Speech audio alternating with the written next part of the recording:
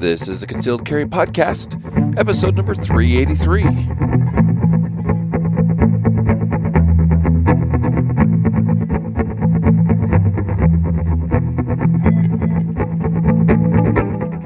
And welcome to the Concealed Carry Podcast, part of the ConcealedCarry.com network.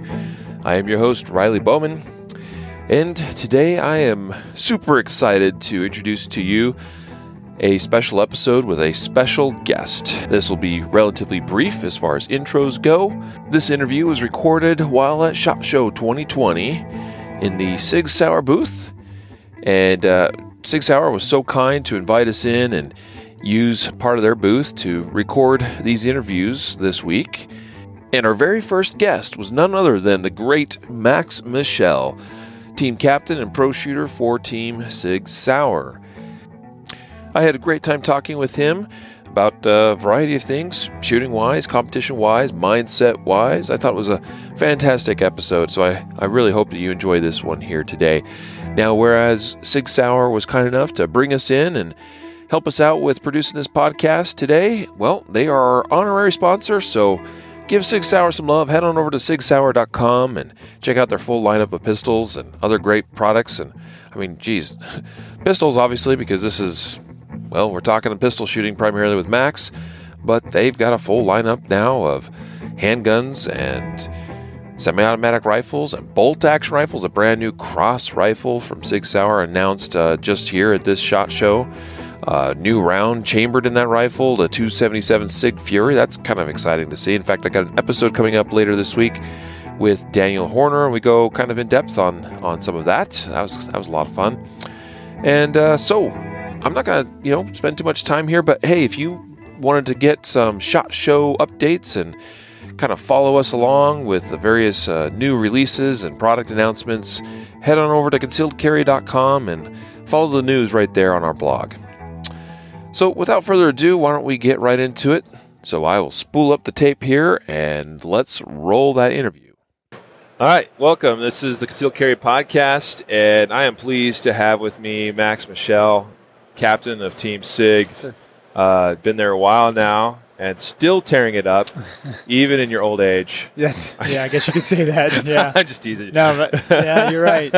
Get older every day. So we actually had you on the podcast, I think, 2 SHOT shows ago. We recorded it out at the range together with Lena. That was a fun time. Yep. Now I'm really pleased to have you on for a second time. Yeah, man, happy to be here. Appreciate you. In 2 years, a lot changes. It does, yeah. But you're still dominant out there in the carry optics world. Yeah. Really laying it down in an impressive manner. Thanks.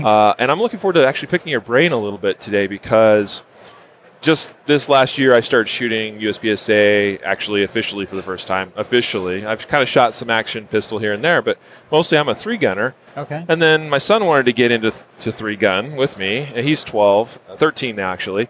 And I'm like, yeah, that's cool. All right. So we go shoot some matches, and then I see the ammo bill, and I'm like, hey, bro, like maybe we should go just shoot some USPSA. yeah, right. It's a little bit easier on the pocketbook. No, not 3 different rounds. Shotgun, rifle, pistol. We'll just get some good quality 9mm and go hit the range. He's like, okay, cool, whatever. So I shot production basically, and then I'm like, well, let's try this carry optics thing because I want to learn how to use the optic better. Right. Played around with it a little bit. So you're the master of it because I don't know about that, but thank you. Yeah. So that's the kind of the context. So Max, kind of start off actually with the optics thing a little bit because it is gaining a lot of steam. I mean, we're seeing so many products now being released with optics. Of course, we have the P365 XL. We have the whole new SIG RXP lineup. Right, that everything we're doing has an optic now, for sure. Right. And I think you're going to see that more and more now. I'm fortunate and blessed that I've been shooting for literally 30 years. I've been competing. It's crazy to think that. But I started competing when I was 8 years old, and I probably shot iron sights for maybe 2 years, and then I had a red dot. So I've been running a red dot for almost 30 years on a pistol, and it's really unheard of for some folks, but in the competition world, it's very common. Guys have been shooting red dots for a long time, and not to bore you with a bunch of details, but just kind of give you a little bit of history on that. So let's just say, USPSA or IPSC is maybe what it was called way back in the day in the late 70s when it was formed, and then USPSA kind of came around in the early 80s, and then it was one division. It was just a single stack 45 essentially with iron sights, and then something really cool came along, a single port comp, and then it was a 38 Super was changed. They could put more rounds in the mag. And then all of a sudden in probably the early 90 time frame, the red dot came on, and it was a guy, Jerry Barnhart. I'm sure people heard the name before. Jerry Barnhart. He put a red dot optic on his gun. I think it's like the 92 Nationals or something like that. And he won. He won by a good margin. He won the match. And it was that same year, I think it was 90 or something like that, but that same year, great friend of mine, Doug Koenig, he put an optic on his gun, and they went to the World Shoot, and he won the World Championship. And that lasted for probably a couple of years where some guys were shooting irons, a couple guys were shooting red dots, and then it became a point where the USPSA and the organizations that we shoot said, hey, we need two divisions because the red dot is just that much better. Right. So it's kind of a long way of saying the red dot, it's so much easier. It allows you to be so much faster, so much more accurate, and it's kind of unfair if you don't have one. So that's why they split it up into two divisions way back then. But yeah, I love running the red dots, and like I said, I've been doing it for a very long time. And the IPSC world and USPSA has kind of been that test bed for many products in our sport or in our industry. But the red dot in particular, it really wasn't. And it's starting to become more popular now. Guys, I don't know, 20 years ago was kind of a weird thing when you had a red dot on your rifle. Now that's the norm. And I think you're going to see that. But what turned people away initially was, is it going to work? Is the battery going to last? What happens if it's fog? There's so many things Are that the electronics going to hold up? That's right. Yeah. And to be totally honest, we started doing red dots at SIG a handful of years ago, and we've gotten so much better in that span. I think as an industry, we're finally at a spot where we have optics that can really work and work well. Because I'm one of those guys who shot an optic, like I said, back in the early 90s. And as that went on, sometimes my optic didn't work. Sometimes it did work. And it would blink off and on. But now at SIG and the optics that we have here, I'm totally confident. And in fact, I transition a lot of law enforcement and military guys over to the red dots on their pistols as we speak. I'm doing that with some of the guys. And it's interesting to see. And I give them the same speech. It's like, hey, 5 years ago, I don't know if I could have done this for you. I was shooting in a competition, but now we have a product that can last and that can hold up. And that's a blessing for these guys because they will be more accurate and faster on the gun. Yeah. So, this is actually, so speed is something that people talk about, obviously. And there is a bit of a difference between, say, an open division gun with, a frame-mounted optic, right? It's not reciprocating, not moving. And then, of course, you've gone from open, was probably 7-8 years or so ago now to a handful of years to carry optics. So that you're a phenomenal shooter, obviously. Did you experience any transition? Like, was it different enough for you, even going from a non-reciprocating optic to it was quite a bit different. It was quite a bit different, because I was used to the frame-mounted optics for so many years, and the gun would just lift and just come right back down to the target, and there was no additional movement after that. And then just switching to the 320 platform exclusively, then putting a red dot on it, I saw a different kind of motion in that dot. So all that meant was I just needed to figure the timing of the gun out. I don't shoot off of timing, but I like to understand the timing of the gun, so I kind of have a more predictable pattern of what's going to happen and how the gun's going to stabilize. And then after that, once I knew, hey, I need to be more visually patient on this because there's going to be a little bit additional movement, then I just started tweaking the gun to get it the way I wanted it. Yeah. And as you see in the X5 Legion, which I know maybe we'll talk about that in a bit too, but as you see in the Legion, it's now shipping with a couple of different springs. It's a heavier gun, and these are all things that I've done for the last few years to my 320s and my X5s, and that's kind of how the Legion was born. But with myself and some of the guys that we work with here at SIG. But so anyway, the gun stabilizes much faster for me now. So I am seeing almost like an open gun type of sight picture at this moment, and the dot never leaves the glass with my new optic as well because it's a little bit larger field of view, which we'll chat about that as well. But it's a little taller, and the gun lifts up.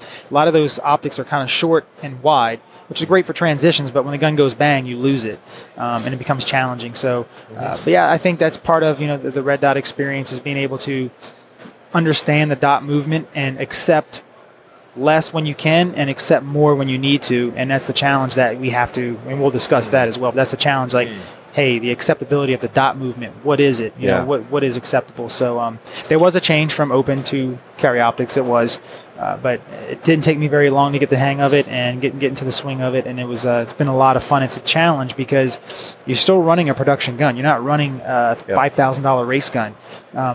Standard magwell, all that. So I mean, so and I've done a lot to the gun to get it right, but at the end of the day, it's It's just different. So you can't take any shots off, but the red dot teaches you a story, and you have to be ready to accept that story and read it.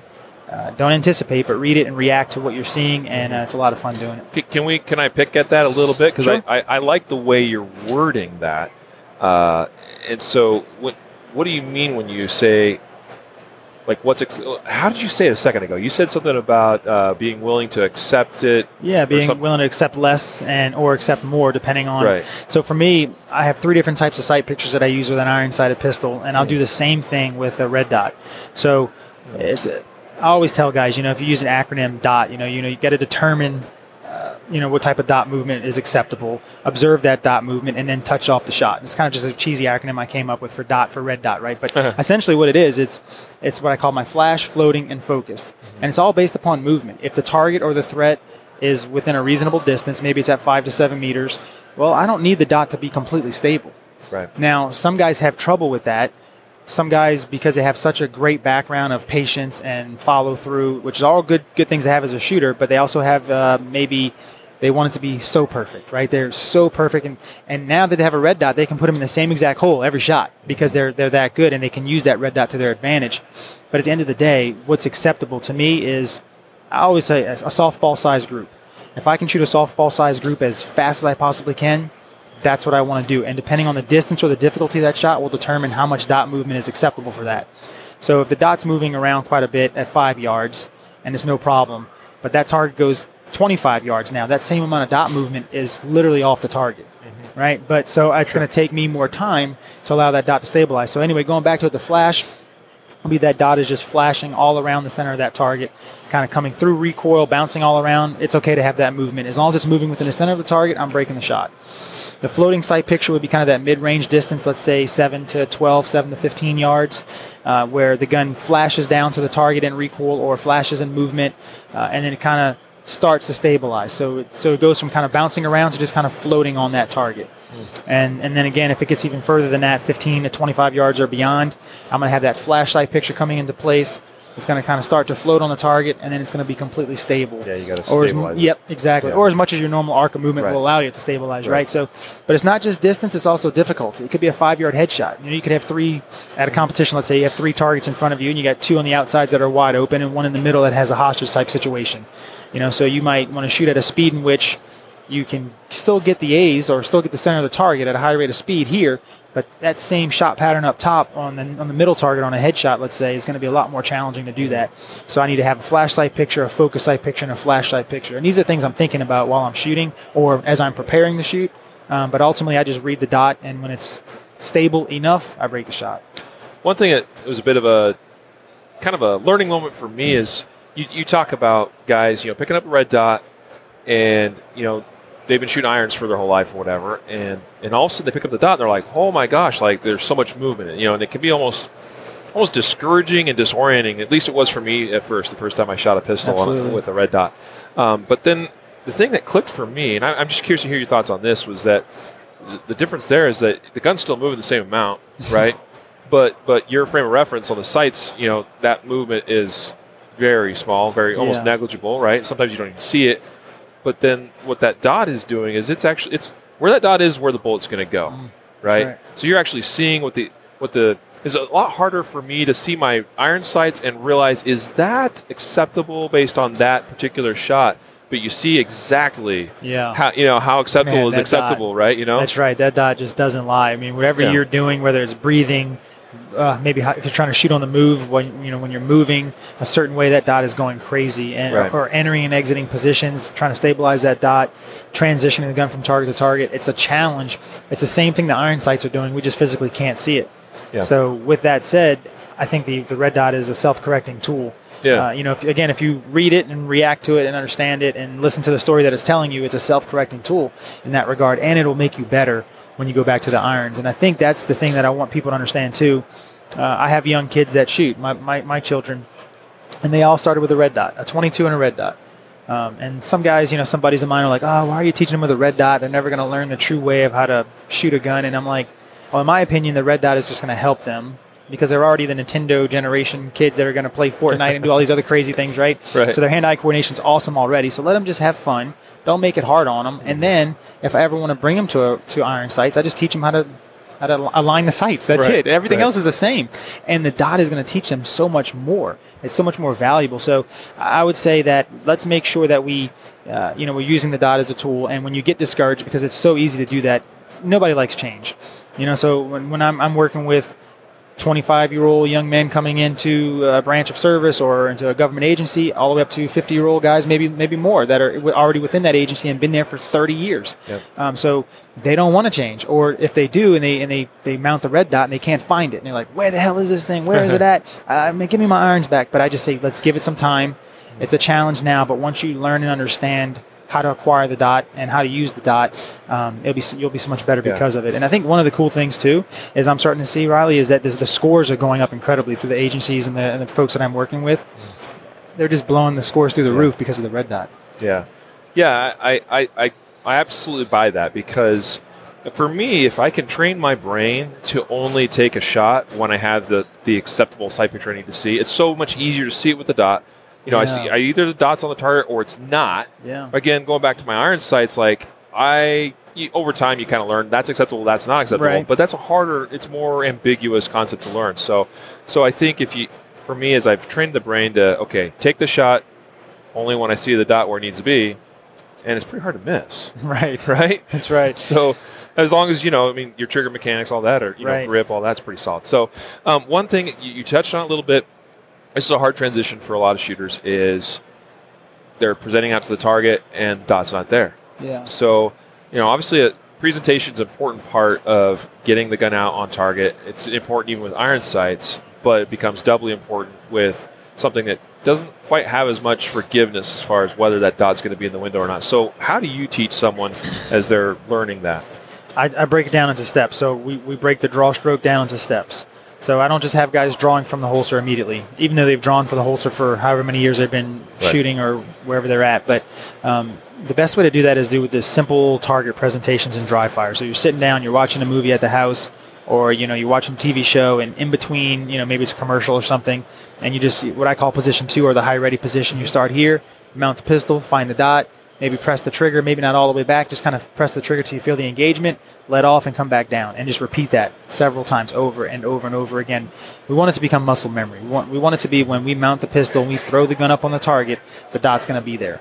There's a lot of technique that goes with that, but I think we need to make sure that we're putting in the reps as much as possible to understand and learn that muscle memory. And we do it slowly. We don't want to go fast, because if we go fast and dry fire, we remember two things, the beginning and the end. That's it. You remember the buzzer went off and you couldn't find the dot, or whatever you're working on. Right. So I work, a lot of my dry fire is done at half speed, so I can really talk myself step by step through the numbers of what it is I'm trying to do. And if I can't find the dot, I'll stop and I'll kind of get a feel for where my hands are, look at where my position is in my body. Why is it not there? But ultimately, it's just working those target presentations over and over and over again. And it's very important from a technique standpoint to make sure we're stabbing the gun straight toward that target.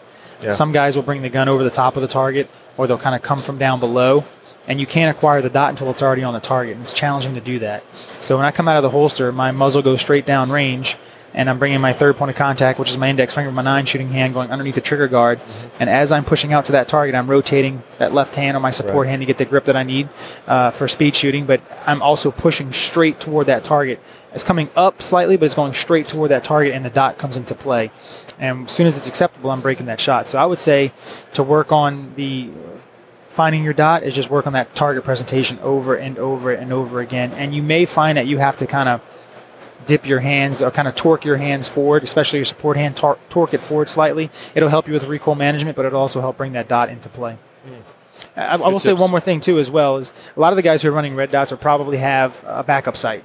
So I don't use a backup sight for competition. Sure. I just like to see kind of my open gun days. But the LEOs and LE guys, military guys, look, if you can't find the dot, look for that front sight and the dot will appear.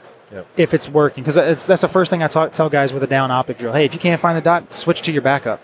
And the dot will probably come back because you think, hey, this thing's not working, but you just can't find it. Yeah. So once you find that front sight, the dot's going to be there most likely. If you think about it, especially from a tactical perspective, that really should be the default, because it could be you don't find the dot because the optic actually quit working. Right? So you don't see a dot, like you should be training yourself, that's I think, that's to the number go one to the thing. irons. Perfect. Yeah, exactly. Yeah. Good. So let's talk real quick about you're running. Obviously, are you running the actual tungsten infused grip on your current gun? Yeah. I'll tell you, man, that thing is like witchcraft, brother. I mean, it is cool. So Phil sent me the Legion, the new X5, and I've been playing with it. Shot a couple matches with it, and actually went through a whole class too, a 3-day with Rob Latham and Mike Seeklander. Awesome, man, good dudes. Which was really great because I was like, I need to learn the dot a little bit better. And that was a great opportunity. 2,000 round class, with two good dudes, to get a lot of reps with that dot. And so I'll tell you, that thing is unreal. I had personally never experienced what it was like, except on an open gun, which I don't know, but I've tried a few. I've never experienced not having the dot leave the glass. Yeah. And shooting that tungsten, that really heavy, 42, 43 ounce gun with correct mechanics and everything. And all of a sudden I'm like, oh my goodness, my dot went to the top of the window, but it stayed there. That was that was a magical experience. It is cool. Yeah, I'm running those too now. So I'm really enjoying it. And I even put in a tungsten God rod as well. So my guns are like right at 44 ounces and change with an optic. I take the mag well off because I can't use it for competition anyway. So I take that weight and I move it somewhere else. Yeah. It's so incredibly soft to shoot. That's unreal. I did some slow-mo video from the side when I first got that thing. Cool. Just oh, unreal. So the X5 Legion, really cool gun. I mean, you talked about you obviously have had some input in product development here at SIG. I mean, you're the top SIG shooter as far as that, especially as pistols go. Right. Yeah, and so, what is your current setup, and what have you learned that has kind of made its way now into the current iteration of guns? Yeah. So I think kind of going to what you were talking about, the heaviness. That's the real big thing, right? So we had the 320s some years ago. Yep. Which I shot in competition for a while. And then once the Carry Optics division came out, I mounted an optic to it, so I started doing that for a while. But at that time, I was looking for a slightly longer gun, slightly heavier gun, maybe slightly different grip, and just wanted to add some weight. One of the things I wanted to do also was get a full-length God rod in there so I can run 1911 springs, so I can spring it the way I wanted it to for my own ammo, kind of a thing. This was before we had the SIG ammo stuff going on at that point too, so it just kind of kept developing, and then that's when we had the X5. So essentially that was a full 5-inch gun, and adjustable sights, and you had a different type of a grip. It was a little bit different, more of a competition feel to it rather than more of a LE type feel to the gun. Yeah. And then once I got that, I found a guy out in Virginia, Al McColl, who was a real good friend of mine, been helping me out for a while. Al was a great dude. Yeah, good dude. And ever since I joined SIG, he reached out to me and was like, hey, whatever you need, I'm a SIG guy. I like doing these things. So he really helped me out and got me a heavier grip. When I was running the X5 at this time, he filled the grip with tungsten and kind of coat it with a certain coating and to make sure I had traction that I was looking for. Tweak it this way and that way. Anyway, he made it fit me really well and made it a little heavier. And then he was the one who sent me the first tungsten God rod I've ever tried in that gun. So I put the tungsten God rod in it, so then I was able to change the springs. And then we started developing SIG ammo at that time. The Match Elite stuff, the 147 grain stuff is awesome. So the gun was running beautifully. And then, of course, Phil Strader is a hell of a shooter himself, and he knows what shooters want, and he sees what I'm doing, and he knows what he wants, and we kind of put it together, and now you see that X5 Legion where it's at a price point where anybody can grab it for, I don't know, $1,000 or whatever it is, and it's really, or actually under probably now, but it's just really neat to see how it developed to where it's a heavier gun at the moment, and it comes with a full-length God rod already, comes with the 2 springs depending on what ammo you're running, and it's just, of course, it's optic ready as well. It's definitely really neat to see how it all developed, and more importantly, I'm just happy and honored to that I get to kind of be a part of it. Phil obviously knows what he's doing, and the company has him at their disposal at any moment. But Phil and I are great friends, and we bounce ideas off of each other, and we kind of we worked on it together. And it's awesome. It's kind of his project, but there was some things I wanted to push in there as well. Absolutely, that's great. That tungsten infused grip. I'll tell you that when that was announced, who saw that coming? I didn't see that coming. I'm sure you had a little heads up. But I was just like, what? It's really, really, really cool. Super cool gun. I'm running the Romeo 1. I still don't have the Romeo 1 Pro yet, so I took my original X5 slide, put it on the Legion. Yeah. So it's not a true Legion quite yet. But you're running the Romeo 3 Max. Is that right? Yep. That's your new optic? Yep. So tell us about that. And how's that different from, say, a Romeo 1? Yeah, so the Romeo 1 is a little wider, right? A little shorter, and I was just looking for an optic. Honestly, when I started designing this optic, almost 3 years ago now probably, but I was going to put it on an open gun. That was my intent, to not just for me, but for our sport. And then I saw people maybe putting it on like a PCC, MPX type of a thing, and that's where I saw it going. And then when I thought, you know what, I'm going to do this carry optics things full time. I'm going to go full time into this. I love the game. I love the setup for it. So I wanted to make sure that it wasn't too big and bulky, but I wanted it to be a larger field of view, something that competitive shooters and speed shooters would want, and everybody could benefit from as well. I mean, I don't know if you want to carry it, but there's guys out there who may want to have it on a home defense gun or whatnot, because you can shoot more, you can see more through the optics, so you probably can shoot a little faster. But yeah, so that was my thing. I wanted it to be a large field of view. I wanted it to be a circular window. My eyes just kind of line up things really well with circles, and so I wanted that. But more importantly, I wanted it to work 100% of the time, and I wanted it to have a super clean glass and a very bright dot. Because other optics that I was working with before I was with SIG Optics was I was having issues with that. Like I was having issues where especially in Vegas. We're here in Vegas right now. We did some demos here this week while we were at the range day. That like bright dirt. That bright dirt, and then those white targets and the sun beaming off of it. The dot just gets washed out. That was the issue I was having before. I was always changing batteries. Almost every week I was changing batteries just to try to do what I could. And it was just a problem. But so this is the things I presented to the engineers, and they're way smarter than me. So they came back and said, hey, this is what we have for you. Check it out. Try it out. And I looked it over, and I absolutely loved it. We tweaked a few things to it. But the glass, it's almost like when you mount it to the target, the housing is so thin and the glass is so large, it's almost like you're looking through nothing. It's like you're just looking at the target, and it happens to be a dot floating there. Right. So it's really, really cool, and it just holds its zero really well. It's very durable, very rugged. We mounted it on some 357 SIGs, and we reciprocated that slide. I think it was 30,000 times in testing with no failure, and and the battery just lasts as well. I never change my battery unless I'm like freaked out. Hey, I'm going to a big match. I better change it just in case. Yeah. But it's just a heck of an optic, and I'm super excited that it's finally out. It's been out for about 6 months, I guess, or 8 months we've been shipping now. Yep. And we have another large shipment that we're getting ready to start shipping out here pretty soon. Very cool. Yeah. I might have to check it out. Yeah, no, you really will like it, especially, with running that Legion. Yeah. I mean, the Romeo 1's great. Don't get me wrong, I have a lot of Romeo 1s and Romeo 1 Pros. But for me and what I do, I just wanted that larger field of view, and it definitely fits the Legion really well. Yeah, excellent. Cool. Good stuff. All right, so again, you've had a successful year, won nationals again.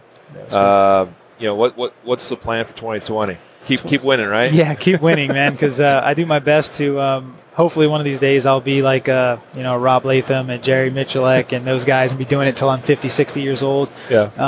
But at some point, the good wins are going to stop. That's just life. Yeah. And I'm 38 years old now. Blessed to be with SIG and a great company that backs me and supports me, and I've won so much. As you mentioned, the carry optic stuff has been really going well for me. I've been undefeated in that for 4 straight years now, and since the existence of it, I'm the only guy who won the nationals. Like, it's just a really cool thing to be a part of and to have for SIG and say, hey, this gun has done that. But I know that's going to stop at some point. But I'm hoping it's not 2020, right? Mm-hmm. So I'm working hard. I'm working my tail off, whether it's in the gym or vision training and all the different things that I do, because I'm just a shooting nerd that I love to be a student and learn and get better. But so 2020, my focus is going to be we have the World Championship in Thailand. That's right around Thanksgiving, early December time frame. So that's my focus, man. Everything is going to be geared toward that. I have won the World Championship before, right? Which was awesome. There's a lot of amazing shooters who haven't won that, because it's like our Olympics. We only get one shot every 3 years, and you have to be physically and mentally ready on that time, or you got to wait 3 more years. So it's a very, very challenging thing to win. So I'm blessed that I have won it, but I might want to be a little greedy and get another one, especially in winning. Got to defend the title. That's right. I'd love to win it with the 320 and with my optic, and it'd just be an honor to do that for SIG.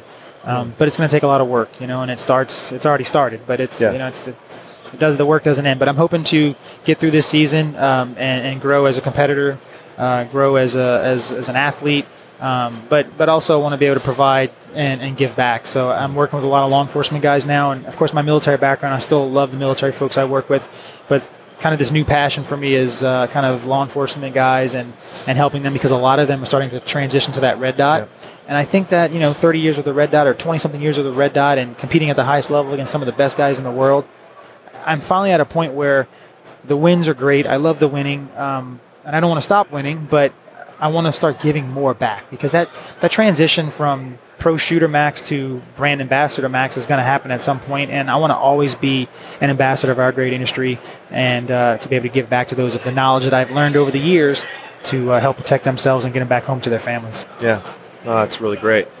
I'm curious about your own personal training regimen. I mean, are you constantly pushing yourself? Do you take breaks at all? Do you kind of ramp things up as you're approaching a big match? I mean, how do you approach that? Yeah, so nowadays it's more so ramping things up as I get closer to the big matches, because I'm kind of forced into breaks because I do so much traveling, so many shows and demonstrations and store openings or classes. Yeah. And I have 3 kids, so married. We have a lot of things going on. So you're kind of forced into breaks. Because life gets in the way, just like everybody else. When I was 20, there was no breaks. I would shoot 1,000 rounds a day, 5 days a week for 8 to 10 months out of the year. It was just non-stop. Literally, it was incredible. But then life gets in the way, and if you want to make a living at shooting, it's not by going win titles. You have to hold up your end of the bargain in several different ways. And I love every part of the industry, and that's part of the problem too. It's like I want to develop products, I want to go promote products, I want to go meet people, I want to go spread the word of our industry and our sport. And then, by the way, I want to win a championship too. So I'm always preparing and always getting ready for the next one. So it's a very stressful lifestyle, but so I'm forced into breaks, which is a good thing for me, honestly, because I'm at a point now in my career where I can't shoot 1,000 rounds a day for 5 days a week anymore. I don't want to. My shoulders can't take it. My elbows can't take it. I just want to make sure that I'm tuned up and working on the things that I need to work on to be successful, but still being a good ambassador for our sport. Yeah, but putting in all those rounds years and years ago, I mean, you put in the work and you learned a lot through that process. Yeah. You don't have to put in that kind of work to maintain that, what you've already achieved, I would say. Where do you spend most of your time when you are practicing? Well, I have a private place down in Louisiana where I live. A good buddy of mine owns a couple 100 acres there, and I built a small pistol bay on there, and I use his spot, my spot, and so that's just where I'm down in Louisiana training for the most part. Well, that's interesting to know too. But I meant where in your what kind of whether it's your shooting, whether it's your movement. Gotcha. What am I working on? Sorry. Badly asked question here. No. So fire the host. No. So there's so many different ways to train. If that's the question, how do I train, and kind of what am I doing while I'm out there? But I try to focus on my weaknesses, right? So as a shooter, I want to know what can I do to be better? Where can I grow? Where's the low-hanging fruit that I can take some more time off of these other guys? So for me, it's just finding what I'm weak at and working on those as much as possible. My practices aren't fun. They suck, to be honest.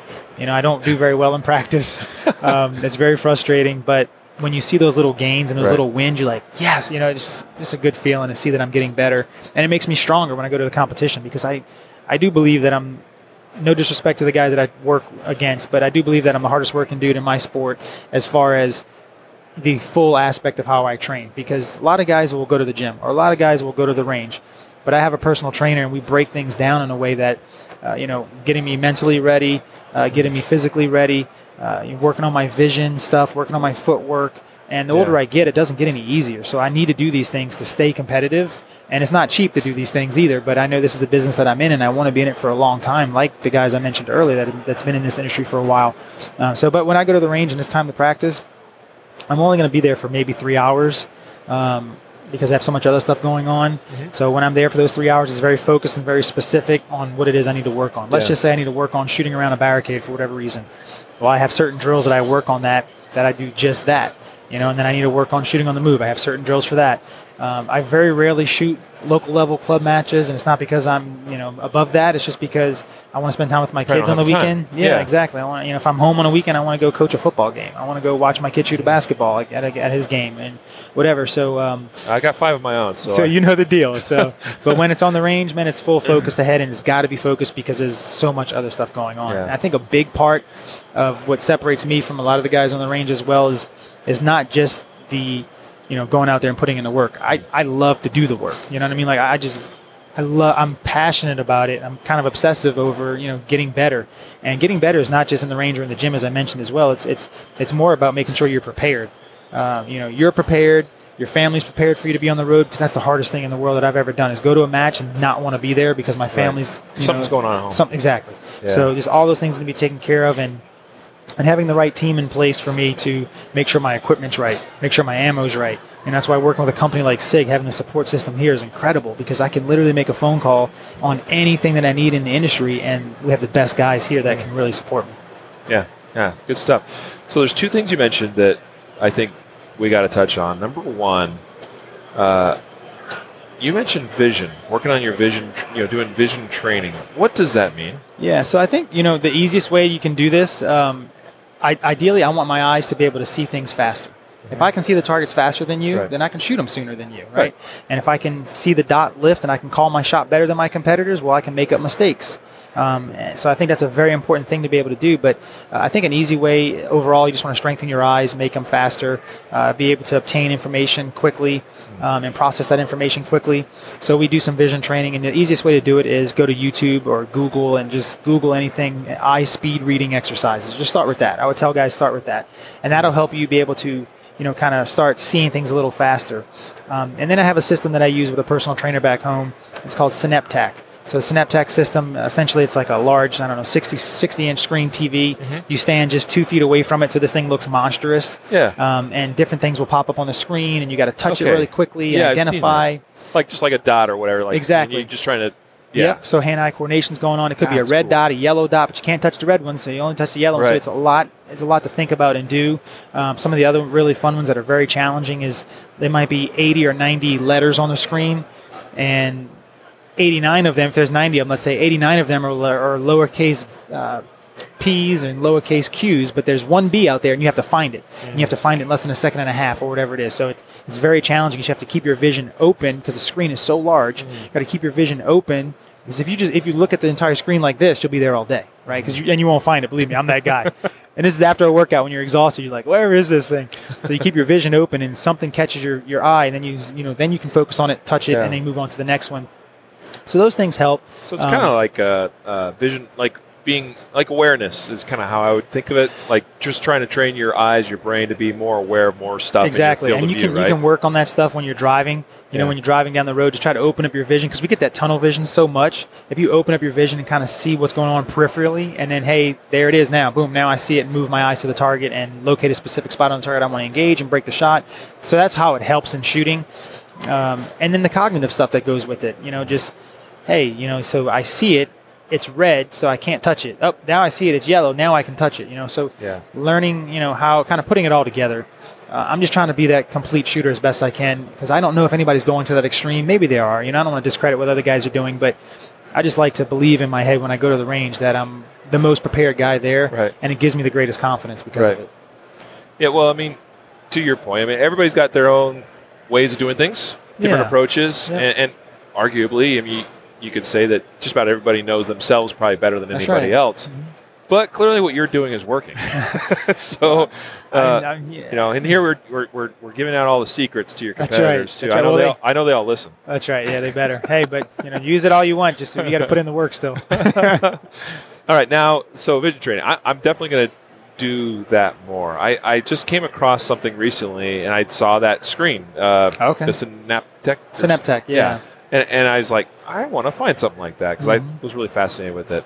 I've been laying in bed recently with this, just the simplest app ever, and all it is just about reaction time. Oh, cool. So I'm just watching these lights or whatever, and whenever I see whatever thing it is, go from red to green or lights disappear entirely, whatever the cue is supposed to be, and then just, neat. Just tap the screen. You have to give me that app. I'll send it your way. But anyway, so mindset. Mindset is critical. Key. And to your point you mentioned a moment ago about how it's really hard to be your best you when you got other stuff in the background, just crowding your thought, your mind, your focus, all that. So what are some of the things that, someone that's developing coming up in the sport, hopefully coming up, I'm working on things here, but that's where I think is my weakest point is shooting. I think I shoot pretty well, but when I go to matches, sometimes it goes well, sometimes it doesn't, and I'm convinced that it's all up in my head. Yeah, I think a lot of people say that as well. A lot of people say, hey, how do you deal with first stage jitters, or how do you get to where your match scores are the same as your practice scores, kind of thing. Right. And it is a challenge, and it's just, for me, it's just experience. It's just going through it and putting myself in these most awkward situations, like at range day and media day, competing against all these people, or competing against my teammates, but in front of all these people, right? So, and that was just for fun. But you put yourself in those situations for fun, and it makes you more prepared when you're in these situations down the road. So I just say, number one is just consistently going out there and putting yourself in uncomfortable situations, and it'll help you learn how to deal with that. And everybody's going to deal with it a little bit differently. For me, I found over the years that, and because I've worked with some mental management coaches, and I was in the Army for a number of years, and I worked with some really incredible people at West Point about mental management, but none of this stuff worked for me.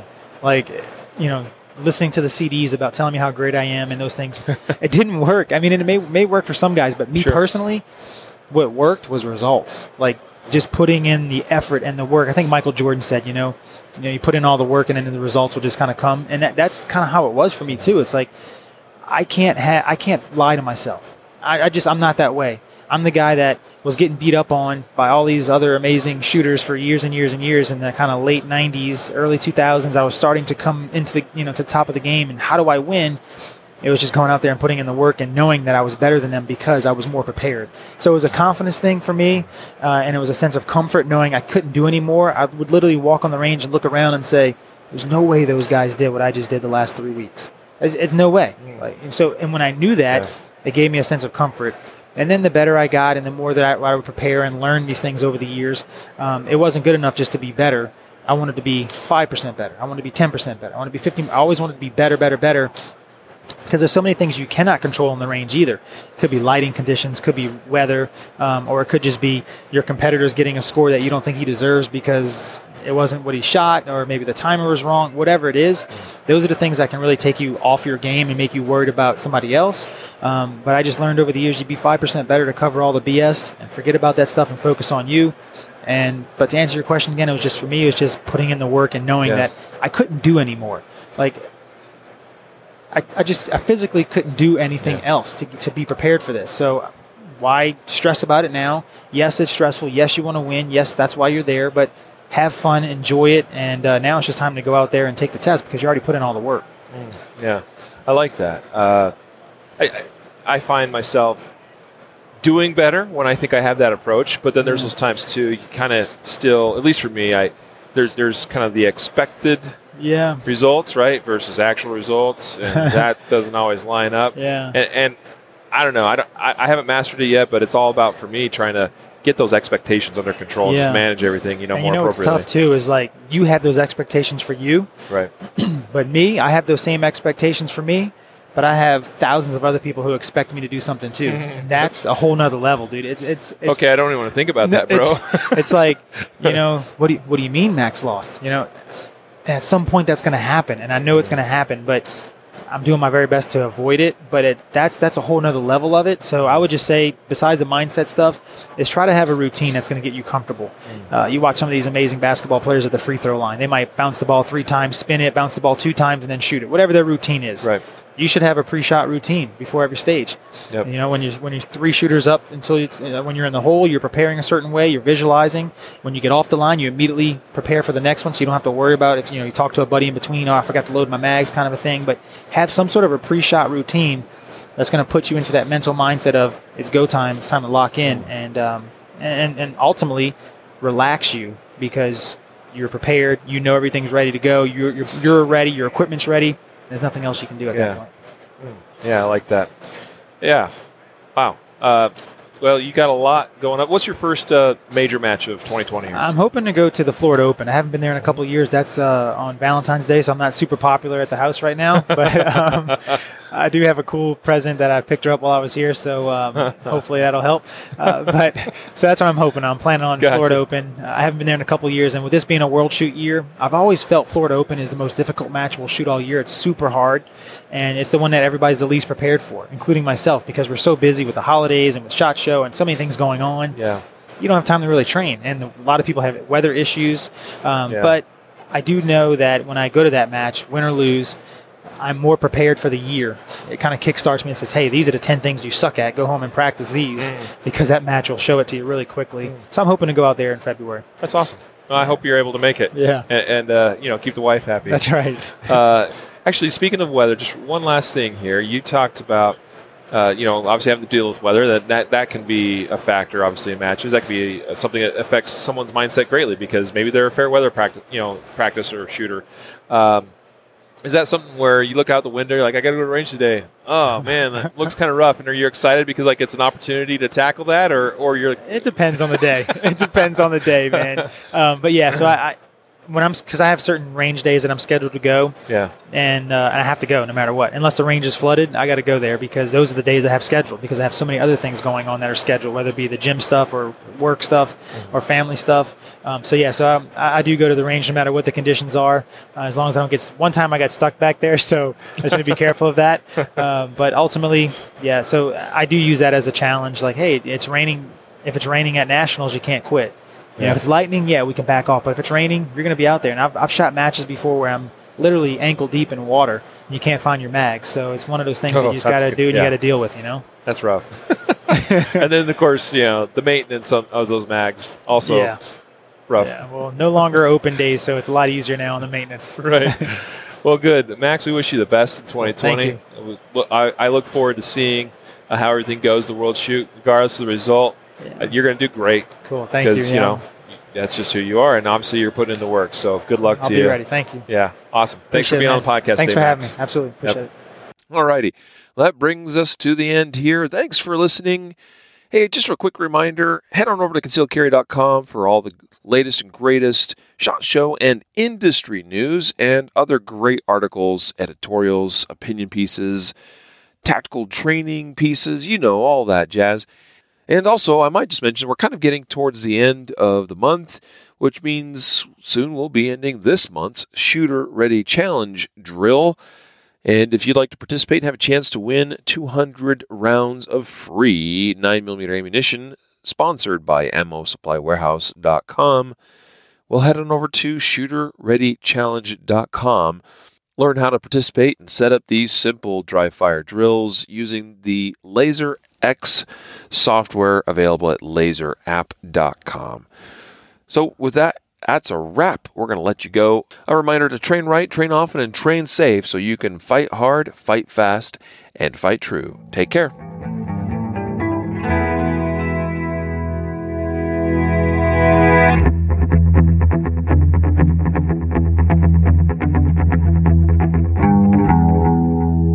A reminder that laws vary from place to place, and we encourage listeners to seek local legal advice to understand applicable laws. The Concealed Carry Podcast, Concealed Carry Inc., ConcealedCarry.com, and their affiliates strive to share insights and stories about firearm-related incidents and laws, but things could be different where you live, or laws may have changed by the time you listen to this. We cannot be held liable for your actions based on the information shared in this podcast.